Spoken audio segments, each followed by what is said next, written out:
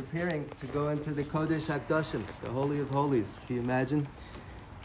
This world in a whole different dimension, right, beyond time and space. And these are the days preparing. Think about that. We spoke. Now, how do you do that? The truth is, in many ways, you can ask Hashem, what is it? However, the thought is, and again, each person could figure out on his own, what is that or how to do it. But another part of the Mishnayos, again, the Mishnayos is beautiful learnings, which speaks about the Beis HaMikdash, right? What is that? The Beis HaMikdash, and then there's the Kodesh HaKadoshim. The truth is, these are real things in the world, not only now, it's probably all year long.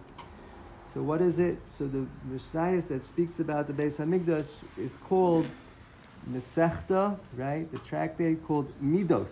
Interesting. Midos.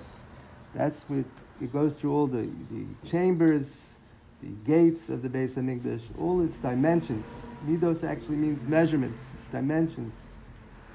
And feel free to look it up. It's incredible. All the gates that open. Every day you come to shul, right, or whatever. It's a miniature Beis HaMikdash, really. Think about it. The gates you're going through and opening.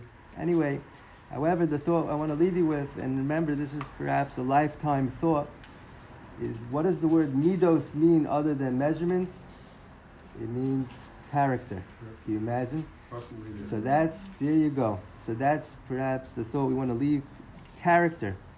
Our refinement of our character. The greater we can do it, the greater humility we have, the greater connection, the good we see in others, the refinement of our character, the greater you can do it, the greater we want to say you experience the experience of the Beis HaMikdash. Midos. Think about it. Your whole life, as much as you can figure out how to do it, that's our thought. Refinement of character. And there you go.